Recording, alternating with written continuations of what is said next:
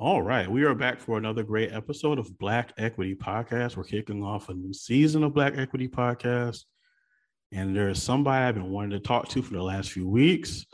The posts have been coming on IG, and I had to know who this person is. Daisha Cole is here on Black Equity. Welcome to Black Equity. How are you doing today? Good, very good. And thank you for inviting me. I appreciate the affirmation. This is the intention to spark something, to spark conversation. So I'm grateful that it's having that effect. Yes, you are definitely sparking conversation.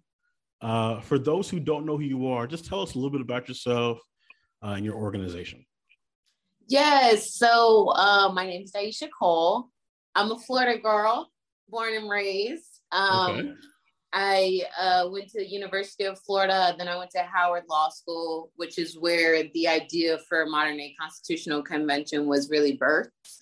I was in constitutional law class, just kind of questioning why decisions were being made the way they were being made. And my professor was kind of like, well, those were the justices at the time and those were their opinions. So majority rules. And I was like, okay. So they're really just making it up. They can say whatever they want. They can make it up and it can be whichever which way, which is crazy. All the hullabaloo today about Roe v. Wade and an alleged decision about Roe v. Wade. We don't even know. Right. We'll get into it. We'll get into it. Yeah. So I kind of just found that nonsensical. And then I went to study abroad in South Africa, the reconstitution effort they had. Okay. Two of my professors were a part of the reconstitution effort there. So I really got to see the perspective of this is possible. We can do this. It might take time, but if people see the reasons for it and they want to get behind it and we prepare for kind of the bigger parts of the picture to fall into place, then we'll be ready, whenever the perfect moment aligns itself. So I started the human rights effort in order to cultivate not just that one project, but this entire idea around social evolution, because I found that the problem was really that from time to time, people change, cultures change, and the necessities of the societies they lived within had to change too. So even though right now what we put into the Constitution may be one thing, 10 years from now, depending on what effect that has, there might be a necessity for new things to be prioritized. So that's the concept around social evolution, which is the premise that the human rights effort is birthed out of. Not just reacting, but being proactive in fortifying opportunities for humans to operate at their highest potential. I love that. Okay, so you dropped a great intro. So now I gotta take everything you said. We gotta dissect, right? We gotta dissect. So before you get to Howard, before you get to school, were you already thinking, like, let's go maybe to high school, middle school, the coming of age years? Were you thinking about this at all, or was it just something you bumped into once you got to college? Well, in middle school and high school, I was always interested, or I was never a fan of authority, especially like when I looked at authority, it was always rooted in like the same concept of like, oh, this is how it's said to be done. So this is how it's done. Like in middle school, so I wasn't necessarily thinking constitutional convention, but in middle school, I was always getting dress code, always in the principal's office. Yep. In high school, the same thing. My principal send out, because I just didn't want to be in class. So, I'd be like, oh, I got to go to the bathroom. My principal sent out an email to all my teachers saying, don't let Daisha out of the classroom at all. And I was like, so astonished. I was like, no, you really sent this mass email out? So I went to the doctor and got a doctor's note saying I could go whenever I wanted. Wow. Just because it's like, I love it. What is this about? What is this really about? And then I got to UF, and I wanted to start this thing, or I started this thing, this transfer student ambassadors program, because I actually went to community college for 2.5 years before I went to university. A transfer student ambassador program, because you get there, you only have 2 years left, and you have to make up, join clubs, get to know the campus, get familiarized with people. And so I wanted to create a pipeline for that. And the first year we did it, and it was phenomenal. And then the second year, administration just didn't want to support us anymore for no reason, but that they didn't have to if they didn't want to, even though it was a program that was really bringing out the best in students. So, and even law school, my like passion has always been for fashion. Like, I love fashion. Started a little eco-friendly clothing line for a bit. But my parents were like, you're going to go to law school. After you go to law school, you can do whatever you want. And in law school, I just found out how this kind of like distaste or mistrust in authority was translatable to this bigger issue rooted in our society. And I think it's hard to, or it's difficult for me to live in America right now and not give recognition to all of the issues that are permeating our ability to live wholesome lives on a day-to-day basis. And instead of kind of saying, oh, well, let's fix this thing here, let's fix this thing here, I just found a passion for the Constitution and also contract law. Contract law, I was a research assistant for my contracts professor as well. And that's all the Constitution is. It's a contract between the people and those that we decide to allow to govern us on a day-to-day basis. And I just thought it makes sense, like it makes sense to challenge this thing and update it, and not challenge it because it's a good tool, but realize that inherently it's a tool of self-governance. And if that's true, it's not reflective of the way that people would like to have themselves being governed today. Yes. Okay, we're going to dive in. Sometimes I can go on. Oh no, this is what Black Equity Podcast is for. So we can just dive in and allow it to flow. Okay, so okay. There's somebody listening to this right now, and they're saying, challenge the Constitution. I'm free. I got all this money. I've done all this stuff. This is a Black person listening to this, by the way. I'm free. I've done everything I'm supposed to do. I got the white picket fence. I've done it all. What is there to challenge? So when you were coming across this information, what did you find that you could respond to them and say, no, we need to look at this. At the bare minimum, we should be paying attention to this, this, and this. What did you find? I think it comes down to a certain level of awareness, because essentially it's an exchange of freedom for comfort. And so I think that a lot of people feel comfortable in what is the status quo, and that is completely understandable. But the truth is that this world that we live in, the only inevitable thing is change. And essentially, if we don't embrace that change, we're standing still in time.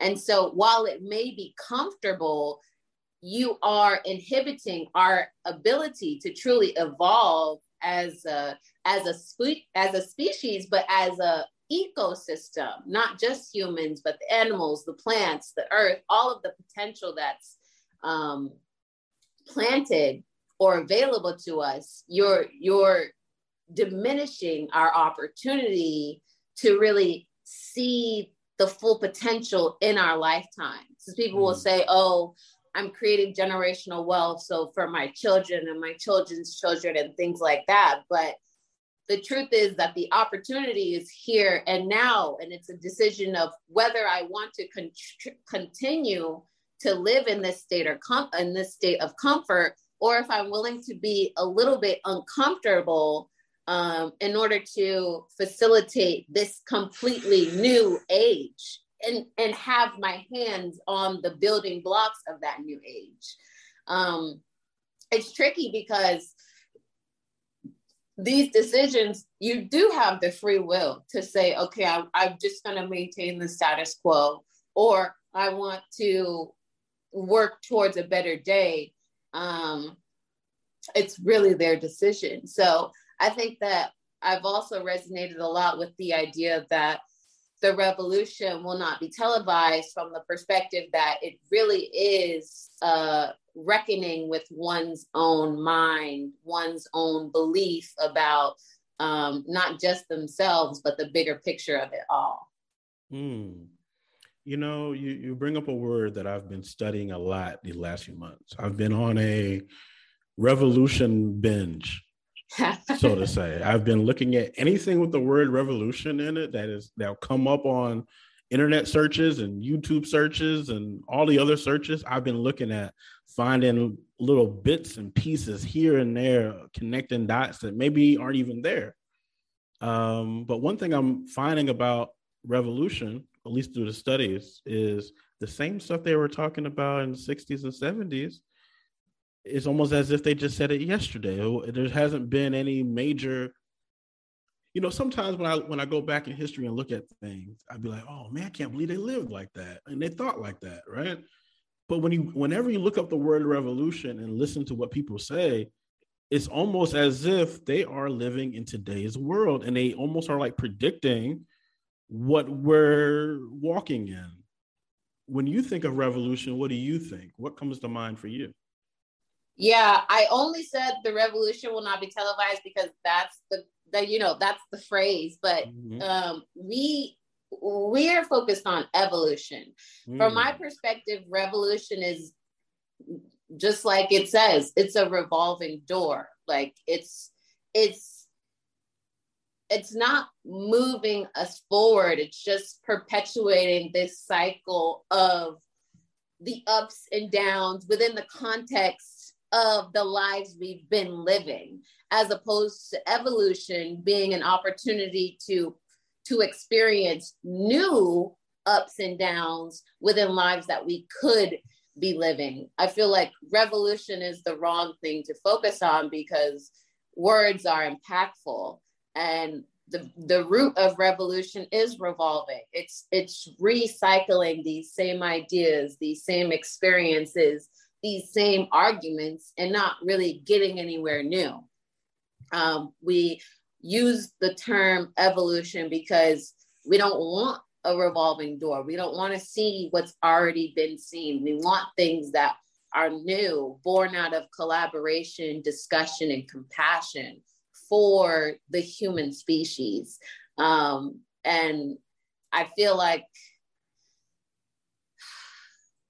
that's a part of the reason why it's nerve-wracking and sometimes difficult to explain, because what I'm saying is, let's do something that has not been done before, with recognition for the idea that there's nothing new under the sun, right? But when's the last time collectively,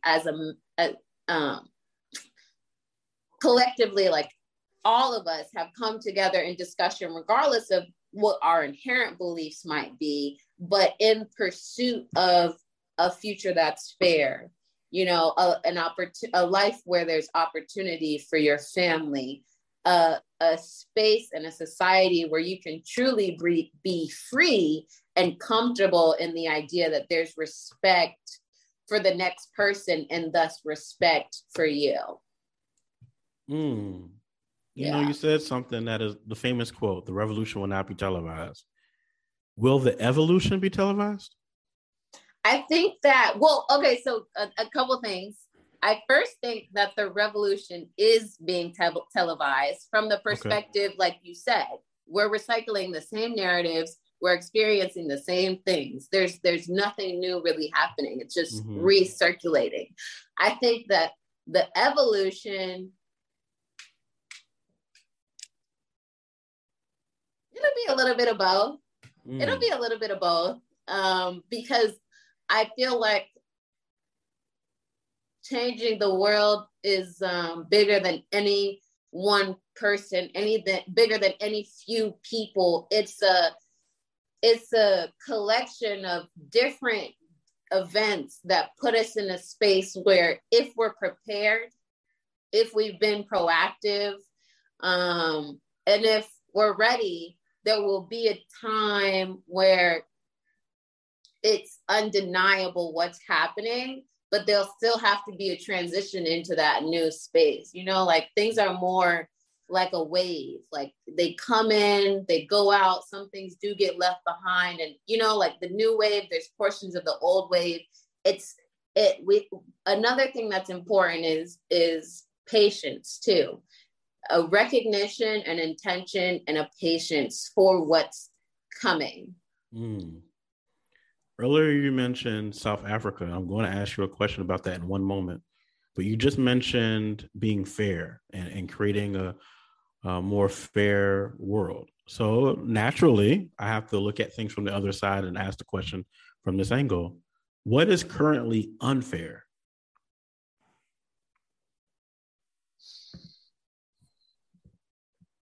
I think the disinformation is unfair.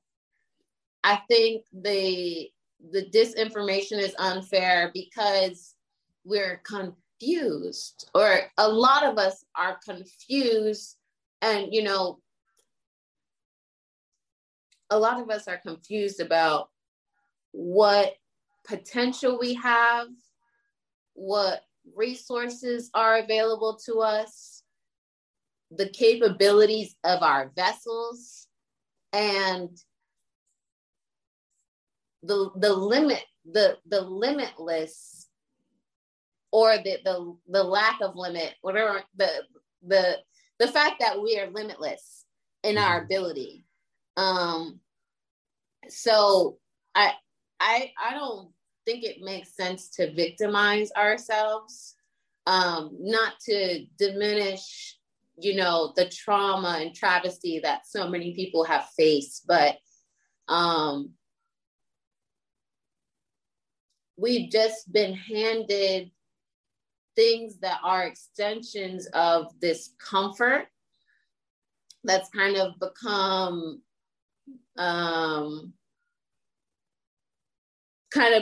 just what is our daily life. And the comforts just keep getting added on.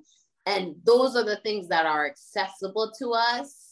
And so we relish in these false ideas of security, and these false ideas of safety, when if you look outside, you can see that anything can happen at any moment.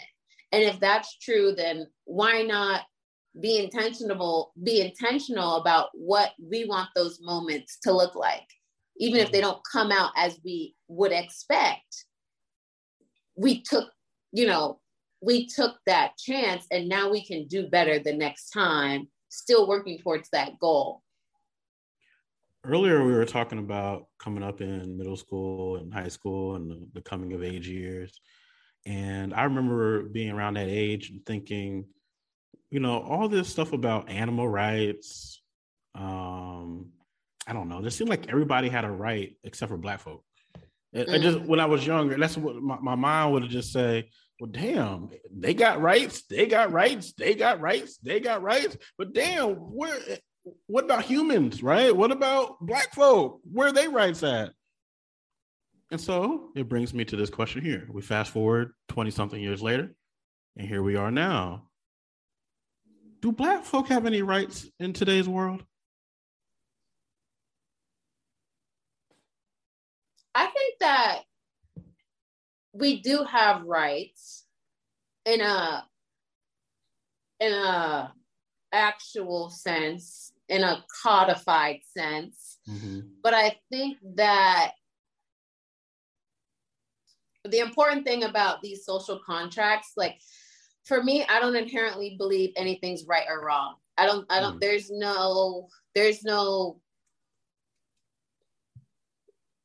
no universally agreed upon authority or I don't believe that there's anything that's inherently right or wrong. And so I think a part of the reason why these social contracts or these constitutions are so important is because it gives the people that have decided to live in society amongst each other the ability to codify what they want their rights or wrongs to be.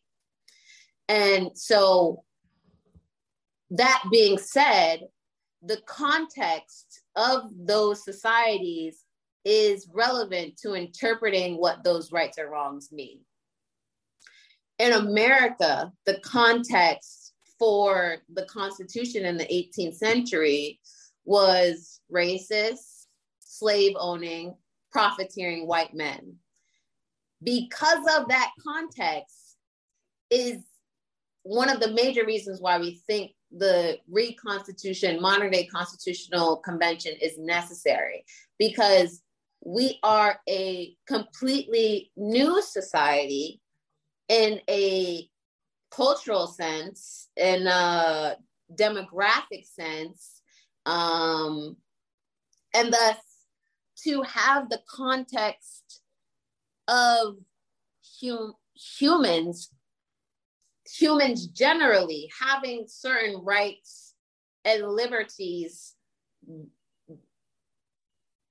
be the foundation of that. It has to be a new document. Sorry, I think it's a little bit confusing, but basically racist white men wrote the Constitution as it was. And so if we're interpreting it from that context, then Black people were not meant to have rights. The way that our system has worked has provided, opportunities from the legislative branch and the Supreme Court to extend those rights to the society as it expands. But to have a true cultural shift, there's a necessity for the people that have decided to be in society together to draft new ideas about what are the rights and wrongs. And from this context, they're bred. So there's no confusion. So there's no extension, but that it's innate. That's what I meant to say. And I appreciate that. Now, earlier I promised I was going to bring up South Africa. So you traveled there. You say you did some studies in South Africa as well. Tell me about that experience. So it was a study abroad program that my constitutional law professor, he hosted. We took comparative constitutional law. So we were comparing the South African Constitution to the United States Constitution. We took international human rights, which was kind of what opened my mind to the idea that human rights aren't innate. People are deciding like, oh, well, this should be a human right. This should be a human right. And there's a much longer list depending on where you go to find these answers.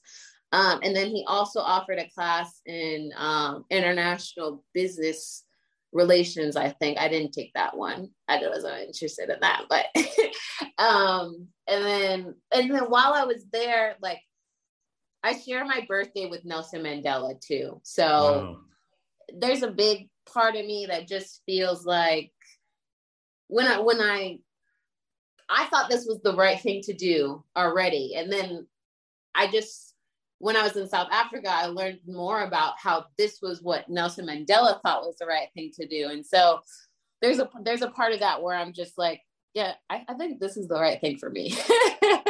I think this is the right thing for me. However it's figured out, there are a bunch of different reasons, but that's one of them,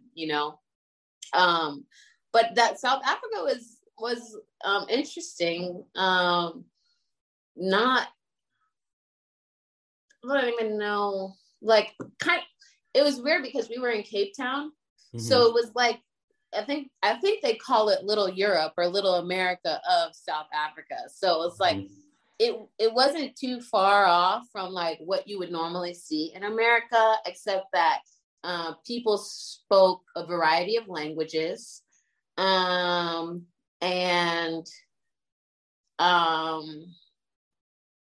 where we were staying, though, we saw a lot of the I don't know if they called them ghettos. I think they do though. But every day when we were driving to school, we'd see like spans of just impoverished areas. And at that time, there was conversations around, in the South African Constitution, there's a right to property, but how it's being translated, or how it was being translated, was essentially like taking property from white landowners and giving it to Black landowners. And so there was this whole hullabaloo about that was happening at the time. But yeah, I would say it was like Little Europe. It wasn't too far off. Yeah, I've been looking at South Africa for a while. I haven't been there yet. But there's a lot of similarities between the United States and South Africa for whatever reason. I haven't found why. Yeah, I haven't found the thing yet that says, oh, that's why. But like you said, Little Europe, which, America, Europe, South Africa, it all kind of. So yeah, we'll figure it out. But where else have you been? Other places in Africa? No, I haven't been to Africa yet. That is okay. My next tour around the world. Cool. Will be in Africa, so I'm looking forward to it. Nice. Yeah. Okay, so there's this video that we shared on Black Equity Network Instagram that features you, and you're talking about money. Oh yeah. And it caused an uproar because you are challenging this idea. I don't want to put words in your mouth, but I'll just set it up a little bit here. But please correct me if I'm wrong. It appeared that you were challenging this idea that you need money in order to not necessarily fix the world, but to improve the world. But then your video took a different turn, which I really enjoyed, which is why we shared it. You're saying, well, actually, money is being used to destroy society in some ways. Hopefully I said that correctly. What was your intentions with that video, and what are your thoughts now that it's out there for the public to see? I feel like a lot of people are stuck where they are because they're trying to collect money. They're trying to collect money so that they can sustain their livelihood. And I was definitely in that place too. But it is a leap of faith. But I wanted to create this awareness around, one, there are still going to be resources available to you if you don't have money. And two, a lot of what, exactly like you said, money has led to the destruction of our habitat and the destruction of our valuation on human life. And so when you look at those two factors, I feel like it creates, or it sparks this question of, okay, so how does money really serve me? And I'm trying to make content now, and I want to create space now that makes people feel safe enough to drop their corporate job with no next, no idea what's next. Just drop the corporate job. And so that was like kind of that's what I was trying to say. Like, you don't really need it. You can find resources other ways, especially if we drop it collectively. And then also it's a tool for destruction. And that's what I try to do with most of my videos, is kind of like simplify things that other people, commentators, politicians and stuff can really make into like these complex issues. When things are very simple, they're just so much disinformation for so long that people are scared to make that change. Well, you said something earlier. I keep looking over to the side because I'm taking all these notes on everything you say. But they won't be used against you. I just have to have them for the flow of the conversation. I promise. Okay. The key word I have underlined is disinformation. When I asked you, hey, what's unfair, right? And you said disinformation. I think that's a brilliant answer because a lot of people will point at all this other stuff that is a cause of disinformation, but you really got to the root of it. There's this clip going around on Twitter. I just shared it, and I can't remember what movie it is. It does have the white bald head dude from X-Men, the actor, but I don't remember if it was actually X-Men. But he's walking on this roof, and this dude says, "Why are you acting like we're at war?" And he said, "Yo, don't you know we're in the middle of a world war, and the true weapon is disinformation. Whoever holds the information rules the world." And then the clip goes off. It's like a 30-second clip. And so and then, because I just watched that clip this morning and then we're talking.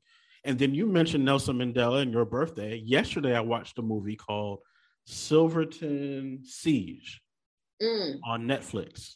And this movie. The good one? Well, my favorite type of movie are heist movies. Okay. And so it comes on like it's a heist movie. Well, the trailer, it made me want to watch it. So I thought they were about to rob the bank. And I'm like, yes, a heist movie. I'm all in. And then towards the end of the trailer, he says, "We don't want your fucking money. We're here to bail out Nelson Mandela." And I said, wait. So they're sticking up the bank. So then Nelson Mandela gets out. And they're saying this is based off of actual events, the movie. And I found that fascinating that you mentioned Nelson Mandela. You mentioned the misinformation, all these things that I'm currently in frequency with, which makes perfect sense because now you and I are in frequency. So I say this: if disinformation is the main thing, how do we get to the real information? Where do we go? How do we get access to this information that has been distorted in some way? And when you were talking, right, a lot of our issues are disinformation. Somebody asked me, I sat down with somebody else last week and they asked me, what do you think is the biggest hurdle between the world as it is and changing the world? And I said, honesty. Because I think that, right, they might be feeding us disinformation, but on a very basic level, we feel what's wrong, right? When you put bad things into your body, you feel what's wrong. When you sit in a corporate office from 9 to 5 out of 7 days of your week, you feel what's wrong. When you're at home and you don't really want to go out, but you want to feel better, you go out and you hang out with your friends, and then you go home in the morning and you feel what's wrong, that same feeling that was sitting in you before you left. So I think that people, if they're honest with themselves, the disinformation really can't affect them in the way that we've been allowing it to affect us. Because, when the politicians stand up and say what they say, you feel that something's wrong. And I wrote this down. It was like, I don't know where it is, but it's like, don't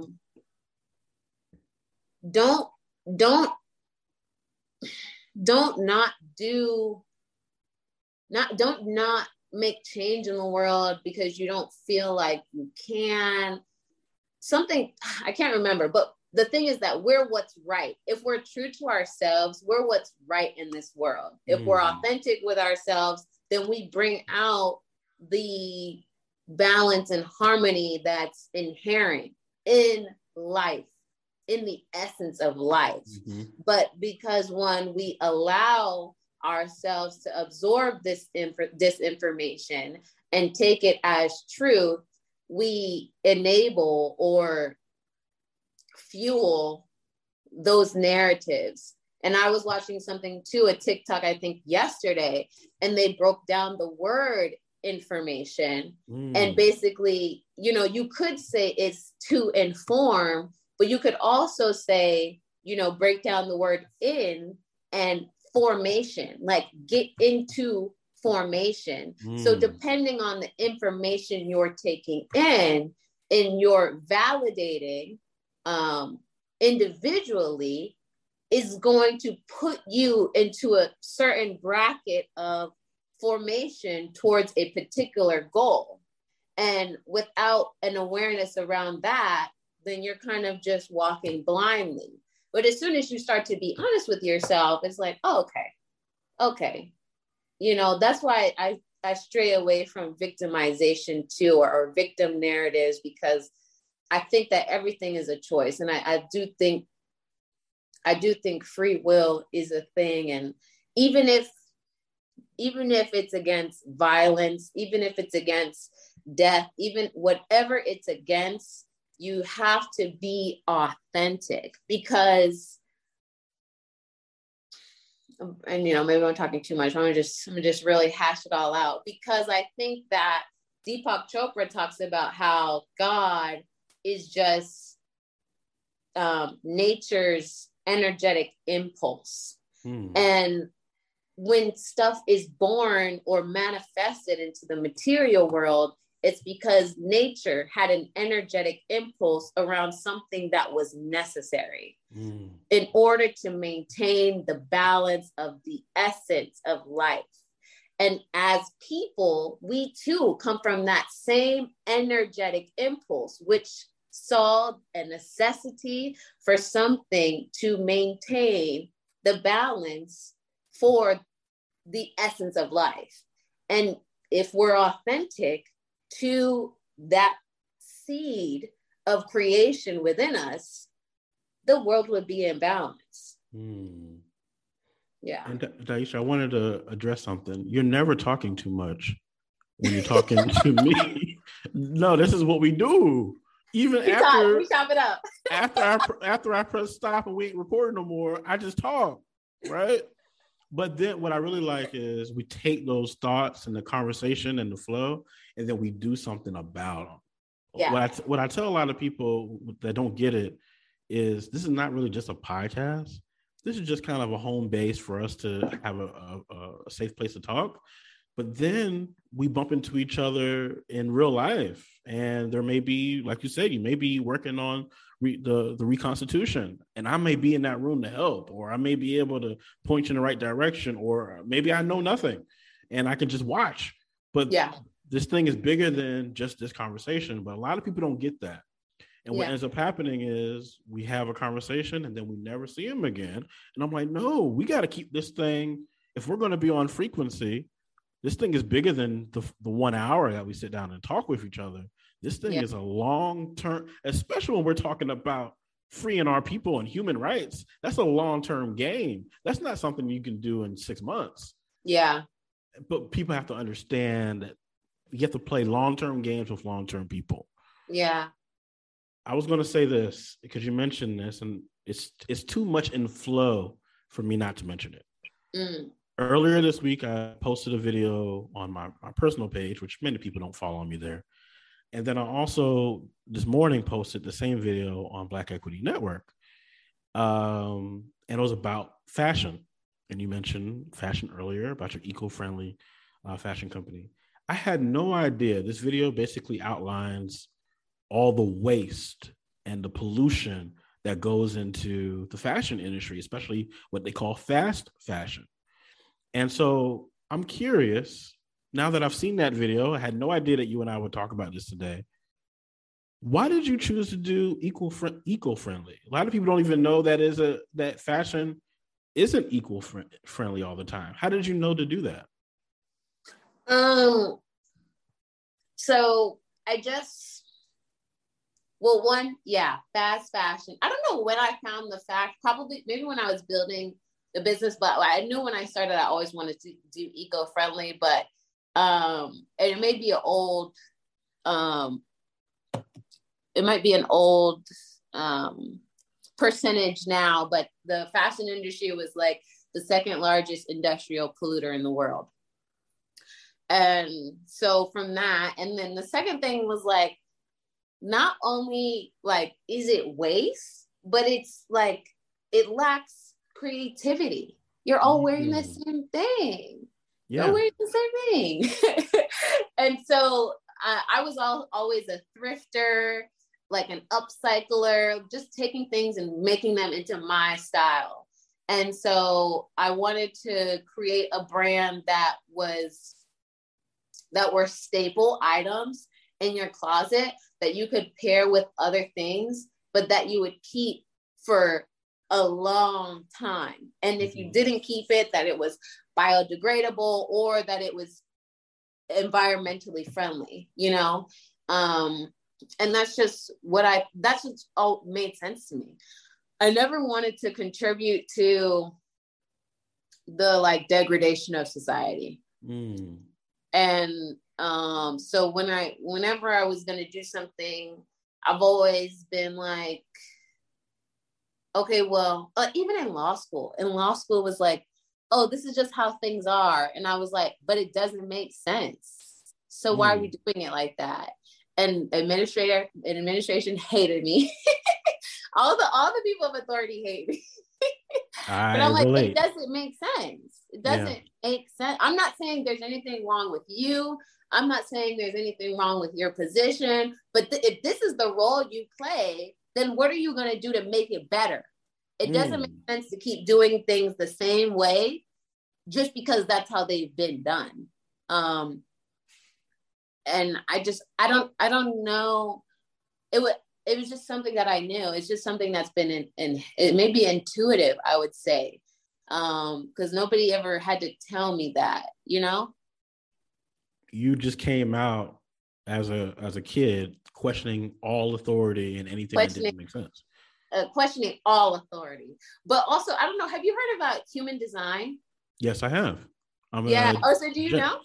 Yeah, I'm a generator. Oh, cool. Okay, yes, so ma'am. I'm a projector. Okay. So I'm a projector, and my incarnation cross is basically you need to present questions to the public so that they can determine if the shit they're doing makes sense. Gotcha. And I was already doing it. And then I found out what my human design was. And I was like, oh, and it allowed me to hone my skill. It allowed me to sharpen what it was that I was meant to do. And then also I have a defined ajna and I have a defined throat center. And my authority is no authority. So what I'm supposed to do is take the information presented to me in real time, think about it in my own way, and then make it palatable. Not make it palatable, but simplify the ideas so that people have a closer proximity to understanding how they work to enable it and how they could work to disable it. I love human design. I found out about it about a year ago, and I just nonstop started studying it. And I said, oh, shoot, this is where I've been making all my mistakes, because it took it for a generator. It's saying, yo, you shouldn't, you're in your flow when you wait to respond. And I said, oh, that's my whole problem, my whole life. I've been just doing whatever the fuck I want to do and not waiting. And now that I've been sitting back waiting, it all just comes to me. And I'm like, yes. Yeah. And like, I just wait now. And people be like, yo, why don't you do this? Why don't you do that? I'm like, no, I'm waiting.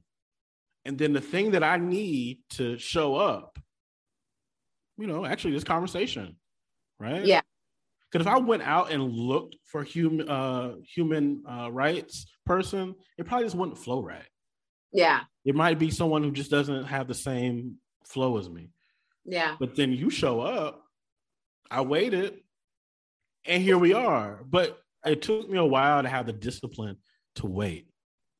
And I don't think a lot of people have that discipline, but I'm learning. But yeah, human design is dope. Yeah. I'm not sure if it's really rooted in anything real, but it is making sense to me. Right. No, agreed. Yeah. I don't believe anything so much so that I could never not believe it, but Right. it's sensible. It's definitely adding up. It's working so far.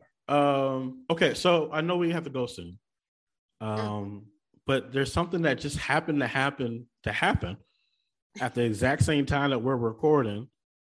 There's just a Roe v. Wade situation going on. Yeah. Do you want to comment on it, or is it too early? Do you have any comments around it at all, or should we wait until more information comes out? Well, and that's what I'll say, right? I mean, I can comment on the alleged draft, which is like, when has that ever been a thing that SCOTUS drafts are just popping out? First of all, it's kind of weird. Question it. That's a big question mark. But a big reason why I got so into this in law school was actually the Supreme Court decisions and reading decisions being overturned and reading the articulate how the justices would articulate their opinions. Mm-hmm. And it's all just based on who's on the court. It's an elite group of people that have not lived lives comparable to everyday Americans, that decide the supreme law of the land based purely on their own perspective and opinions. Oh, we're supposed to be, they don't have to listen to what the American people want. And I mean, that's the nature of it, because it's supposed to decide the constitutionality. Like, okay, does this reflect our Constitution, right? Is it constitutional or unconstitutional? So what does that have to do with the American people? But it really just continues to make the argument that if we want our society to be built out in a way that's reflective of the people that make it up, then we have to play an active role in our governing, because really the best means of governing is self-governing. But at the time, the 18th centuries, and somebody pointed this out to me yesterday when I was talking to them, not a lot of people could read. There were only a few people that had, not only a few, but not everybody was going to school. So it made sense to create a representative group to kind of say, hey, I've studied these things, so it makes sense to move this way. Now we have access to any and all information. We have the ability to respond at the speed of light. We have more of the tools we need to be closer to self-governance. And if we don't want to be in self-governance, then we need to, whether we do or we don't want to be in self-governance, we still need to recodify what are the foundational principles from which we want our nation to be built out from. And until we fix that structure, we're going to continue to see the London Bridge fall down, with decisions like the overturning of Roe v. Wade and Casey v. Planned Parenthood and things like that. So I'm not at all surprised. I am purely am I proactive, prepared, and patient. I'm ready. I'm ready for when it all does fall down. And I think that however the decision comes out, if the alleged draft becomes the final draft, people are pissed off and talking about taking to the streets and stuff like that. And, who knows how long it will last, but this is just one more domino falling down so that the effect can really be felt across the nation and people can be riled into this, however long the galvanization takes for us to really transform into a new society. Who knows which way it will go, but I'm prepping for a better and not a worse. I'm going to ask this, and you may not have the answer, and that's okay. where we are today, especially with this news coming out of Roe v. Wade, it's all over my social media. I haven't commented on it yet because I don't know enough, and I really don't know if it's even my place to comment. I don't know. But was this inevitable, or is it because there's someone like a Biden in office, or does those two things got nothing to do with each other?